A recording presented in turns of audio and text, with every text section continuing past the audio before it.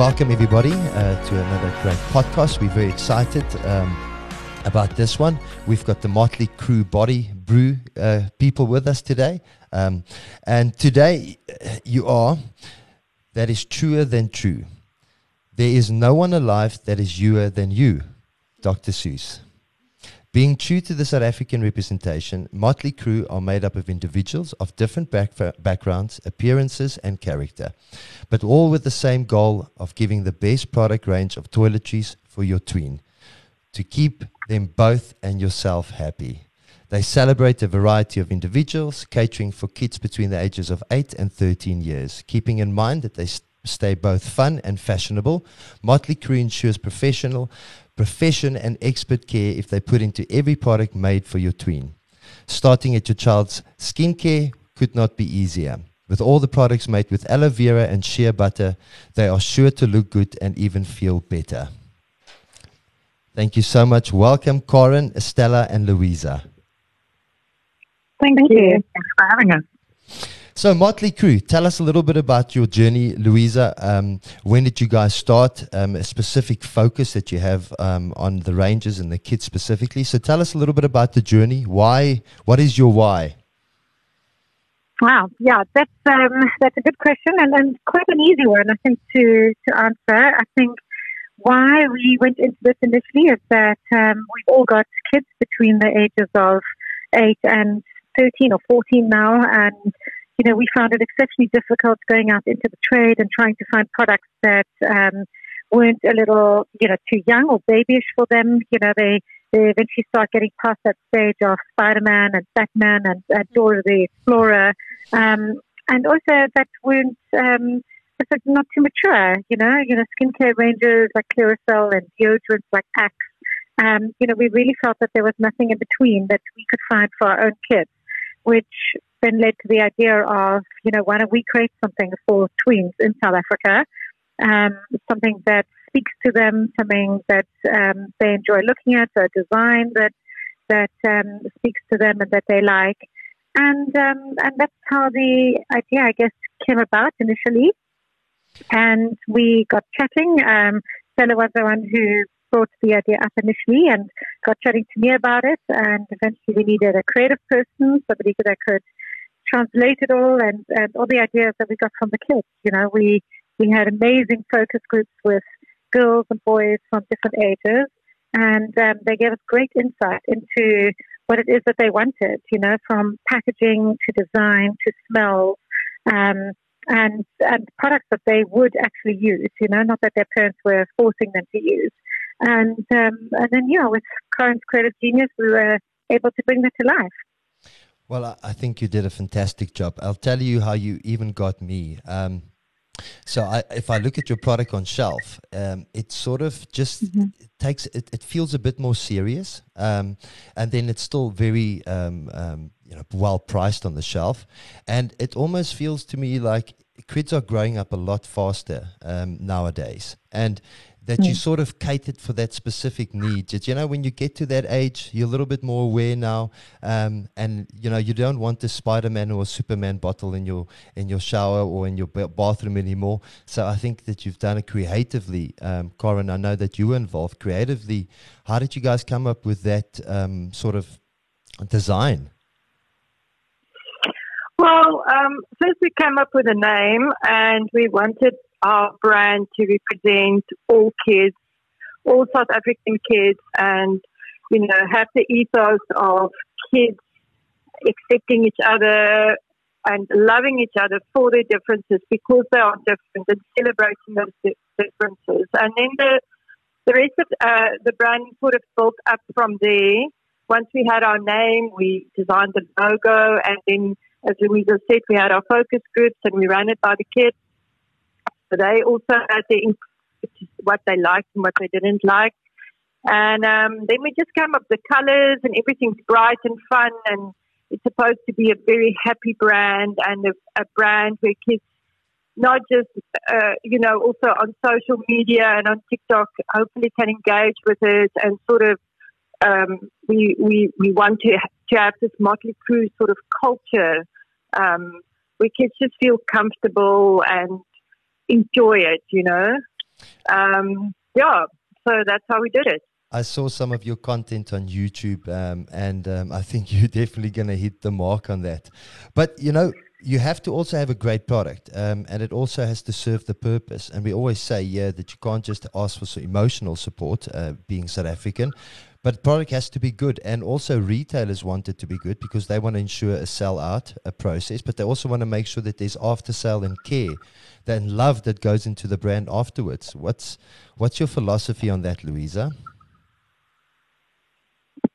So that's exactly it. I mean, you know, we want to we believe we put together a good product. We're not aimed at the high end of the market. We are catering to everybody. You know, our brand is inclusive, and we want everybody to be able to have access to it. So, you know, although we focus on great packaging and great design, our product it's good. It's very much in line with a lot of the other products that are out there at the moment. But we wanted to make sure that we were still well priced, you know, that we were accessible, that everybody could own some Motley Crue. We have spent an enormous amount of time going back and circling back to the kids to let them choose the fragrances that they enjoy. We've also enhanced the formulation with shea butter as well as aloe vera. Aloe vera is there to kind of calm the skin, and shea butter just provides that extra little bit of moisturizer. And then they are all, wherever it is applicable, they are paraben-free, they are pH balanced, and we have got the Proudly South African accreditation as well as the Beauty Without Cruelty accreditation, because we do know that this generation, those kind of movements is really important to them. So it was important for us to be able to be accredited as Beauty Without Cruelty and Proudly South African. You know, and I know that when people listen to this, you know, one, we are a lot more informed and want to be informed what we put onto our skins, not just on our skins, but what we feed our bodies. And I think if you think about the sensitivity of kids at that age, so people just want to hear this care that goes into the development of products and what type of love we put into our products when we make things and when we support people that do these type of, you know, take these steps to ensure that our kids, you know, live a better and healthier life and happier life. And I know that could perhaps sound a little bit dramatic, but that is a reality, you know. And then it's not just a product. We always say, who are you behind the shelf and the label? And if people can just, we want to get to a place where next time that you take the Motley Crue body cream, or next time you buy any one of their products, and I know they've got a wide range, just think about Stella, Louisa, and Karen, the development team, and then the support chain. So firstly, how they research and develop these products, how they take care and love in what they produce, then the value chain that it ultimately represents. You know, so many lives depends on the support of this business. But then they're not just saying, please support us. They're saying, this is what we've done and the development that we've put into, and the thought and the care and the love that we've put into our product. So I really want to congratulate all three of you for that. And it's amazing to hear that from business owners. Well, thank you very much. So journey to retail, it's not an easy one. A lot of people fear it. A lot of small businesses fear it. How did you get onto the shelves of a Clicks? Do you also sell wholesale? I know it's 3 questions in one, because then you've got the online store, you've got the wholesale side on the Clicks side, I'm assuming, and then have you also got to salons that ultimately also handle kids or kids studios? Because it's a local brand and we're just 3 normal, ordinary parents of children, our pockets are not as deep as a global company. Yes. So we had to be very strategic in how we approach where we put our products. We obviously wanted to make it accessible to a consumer. So we had to go to a bigger retailer so that they can give us the footprint. But we knew from the start that we won't have the deep enough pockets to just go too wide and too broad. Within dealing with retailers as a small brand, there are learnings. I mean, it hasn't been an easy ride. Yeah. I mean, we kind of also realized sometimes we need even deeper pockets than what we've realized. And that potentially, you know, the retailer don't care as much about your brand as what you do. So you're the one that has got to drive it. You're the one that has got to keep that passion in the brand, and like I said, you know, if you don't push that wheelbarrow, it doesn't move. So the love and the passion definitely remains with us. We need the national footprint in order for consumers to get there. It is not our wish to expand too quickly, and it's purely just so that we can manage our cash flow and our finances better. I tell you, just to give people a bit of insight, firstly, a retailer's got enormous feet. They sell a large variety of products, and that has a benefit to smaller companies wanting to stock there because they've got the feet and the marketing ability to get people there. But just think about some of the challenges. You've got rebates in retail store. You've got product stock lossages. You've got a DC that you need to deal with. Then you've got to have huge cash flow in order to maintain shelf space and also then have stock within those shelves. So I know that those are big fundamental problems. And I know that retailers over the years, some of them have adapted, some of them have not, but it's still challenging. So I think it is fantastic that you're taking control of your own brand, because that's ultimately, if you look at the market and where it's going, we are hoping and driving people to understand that a little bit more. And where is your biggest sale? Is it still in your retail stores? Can I assume that? So at the moment, it is definitely still with the retailer, and Clicks is our biggest retailer and our only retailer that we've launched with. We are, and it's a new initiative from our side. We have just started gift sets that we are selling directly from our own website, and we've seen an amazing interest in it in the past few weeks since we've launched it. So that's really exciting for us. We've also partnered with a few other smaller online sites, and we've had interest from other retailers. So I think in time we will, investigate those further and see where that may lead. Obviously, the COVID-19 situation doesn't help things at the moment, but yeah, as Stella said, our aim is not to go too big too quickly, but to get it right, to get it right initially and focus on where we are, and then slowly but surely build out that footprint and build out that awareness with the South African consumer. Yeah, the more the launch of that e-commerce site of us, I think, has exceeded all our expectations. I mean, it's an apt time to do that due to the COVID situation, but it has definitely performed better than what we actually initially anticipated, which is a great sign. And it just gives us our own portal and our own control over our brand to a certain extent. Well, you just make me very proud about taking on these challenges every day, and still feeling so passionate and energetic about it. I'm really honored about this interview. Yeah, I just wanted to say, but also what they do for you is they put you into Botswana and to Namibia. And the reason I even mention this is that is another benefit of what retailers that are willing to work with local brands. And also they benefit a lot out of that. They don't have to get major stock from overseas, so they don't have to order in containers. It brings up cash flow.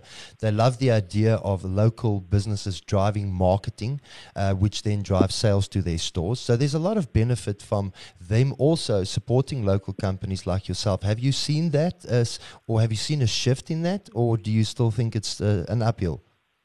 I think from a retailer's perspective, at the end of the day, they're there to make money. I think that's the honest truth, and it is amazing, and it is fantastic. They are willing to give small and newer brands the opportunity to trial, and I do see that a lot of the retailers support South African local brands, which is amazing, But I guess no matter which retailer it is, it does boil down to sales at the end of the day and whether you're making them.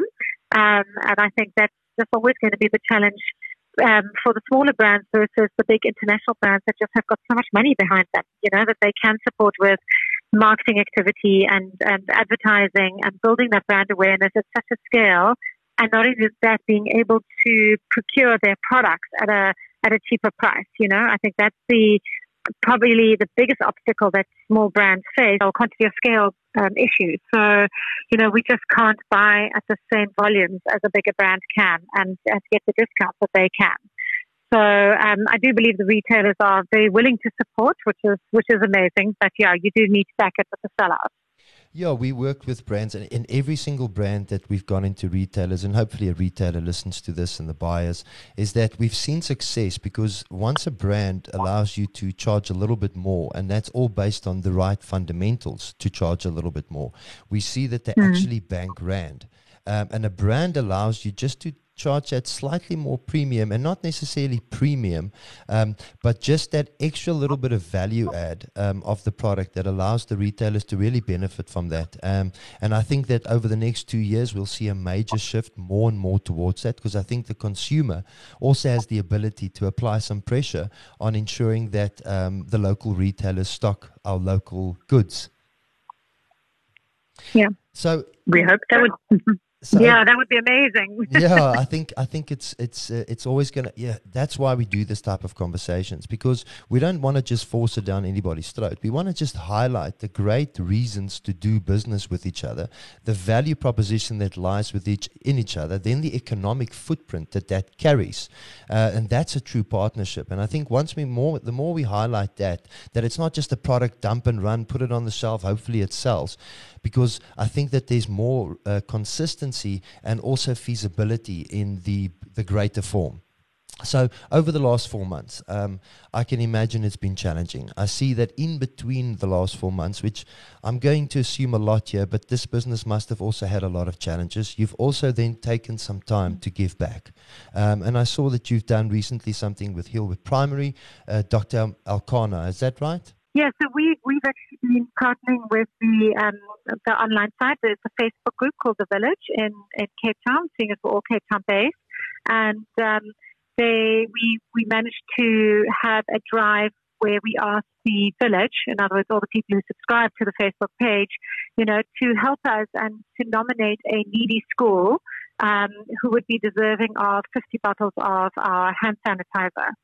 And we realized there's been so much conversation on social media and the web and just pretty much everywhere about kids returning to school and how safe it is.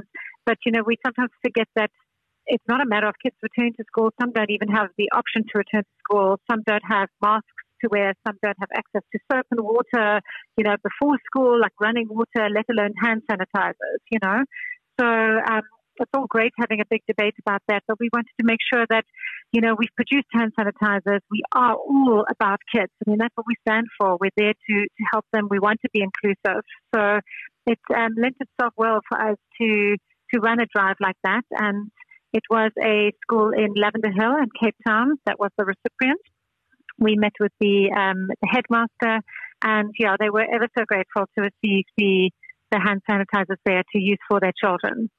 Well, we thank you very much that even in the last 4 months, you've managed to find the spirit and the time to also give back. Tell me, it's maybe some hard questions, but how's the last 4 months been? Are we going to see Motley Crue in the next 10 years still in South Africa? Yes, and I think I think it was a great time for us because our product is a local product, and I think everybody is turning back to local shopping and local producers, and online shopping is going up and up with COVID-19. So this was a great time for us to start establishing our brand and not worrying too much. This was anyway a period where we were building our brand, and it was a good time for us to actually start doing that. I am so inspired. Yeah, and I think often COVID kind of was the catalyst to also that realization of taking ownership of the brand and launching the e-commerce site and exceeding our expectations. And it was great. I think it would have come. It might just not have come at the speed that we eventually implemented it if it wasn't for COVID. So I think a lot of good came from it. I'm just really grateful to hear those words because I think that, we are a very compassionate team about what's going on at the moment, that there's real suffering. There was suffering before COVID. There's now just more. I think it's more in our faces than ever, and it's a daily reminder.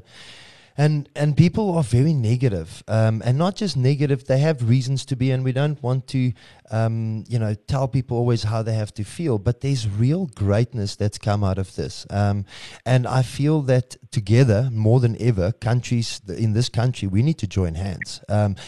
Stella, Louisa, and Corin, it's now not just somebody that is in the distant. These are people that operate in our country. They make things in our country. They've creatively come together to put a product together that has real fundamental value to you and your kids and your family. It has a great economical impact. So what do you want to, does any one of you want to add something where you want to just say something out to any South African men and women at the moment, entrepreneurs in the country, and just also perhaps also to your users and people that buy your products and support them, you so well? Sure. Well, I'll go from a business perspective. I think from a business perspective, we often say when times get tough and it gets hard, we say, if it was easy, everybody would be doing it. Okay? And it is tough. It is really tough. We're on a very, very steep learning curve. We didn't know. I often think if we knew exactly what we were heading into, you won't even start. It's a good thing you don't always know what lies around the corner. But it has been an amazing learning curve. We have, I think, the feedback that we're getting from our customers and our consumers has been the kind of driving force behind it, because the feedback has just been continuously positive and amazing and great, and that just keeps it going. It has been tough. We did take a knock during COVID, make no mistake, but the brand's not going anywhere, and the three of us definitely aren't in the passion either. Well, that's fantastic. Yeah. Yeah, and I maybe just want to say, a big thank you to our customers. We have really felt the support. We realized that, and people have been amazing in contacting us if they can't find the product. They're driving from mall to mall to look for it, which is amazing. People are trialing it. People are interested to hear about it and where it comes from, and that's very encouraging for a new brand like ours. So, we just want to say thank you for the support, and we hope that we can carry on relying on that support and just fly that proudly South African banner very high.